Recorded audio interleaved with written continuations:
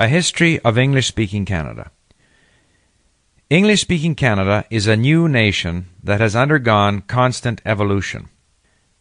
The first inhabitants of the area that is now Canada came from Asia over 10,000 years ago, and eventually spread out over all of North and South America.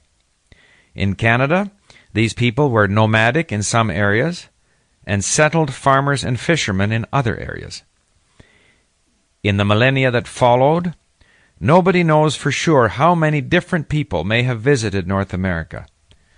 Certainly the Vikings did, about 1,000 years ago, and fishermen from Western Europe started coming to the area off the east coast of Canada about 600 years ago to fish for cod.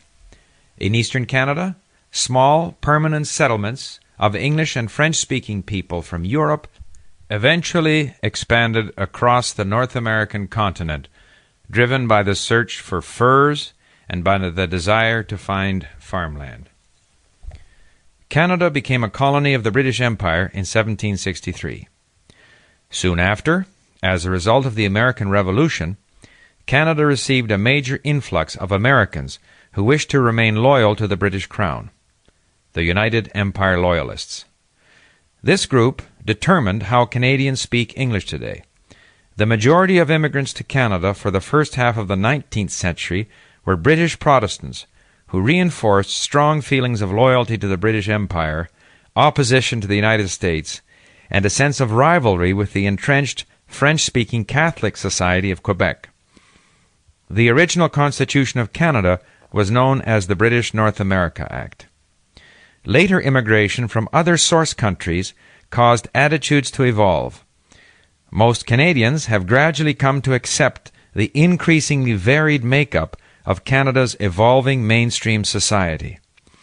But still, Canadians cherish common symbols, institutions, and a way of life that are specific to Canada. Expect most immigrants to accept this Canadian way of life as a condition of making Canada their home. The northern environment, the legacy of Aboriginal peoples, lingering imperial British attachments, rivalry and accommodation with the French Canadians, and the ever-changing influence of foreign-born people have all contributed to the evolution of English-Canadian identity. The image of the northern landscape remains a strong identification Canadians have with their country, even if most Canadians live in cities today. The landscape paintings of the early 20th century Group of Seven painters, and symbols like the maple leaf and the beaver, are examples of this identification with the rugged natural environment as distinctively Canadian.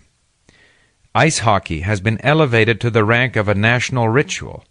Not all Canadians like hockey, but everyone recognizes the association of hockey with Canada.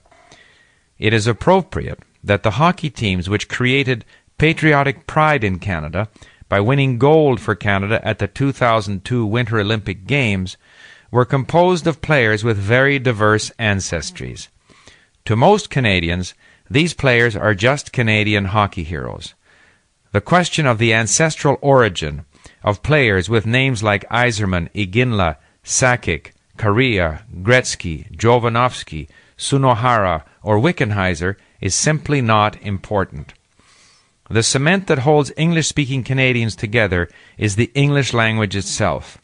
Even though Canadian culture is now truly an amalgamation of influences from all over the world, the English-Canadian language is uniform across the country and is less varied than the pronunciation found in Britain, the United States, or the Southern Hemisphere.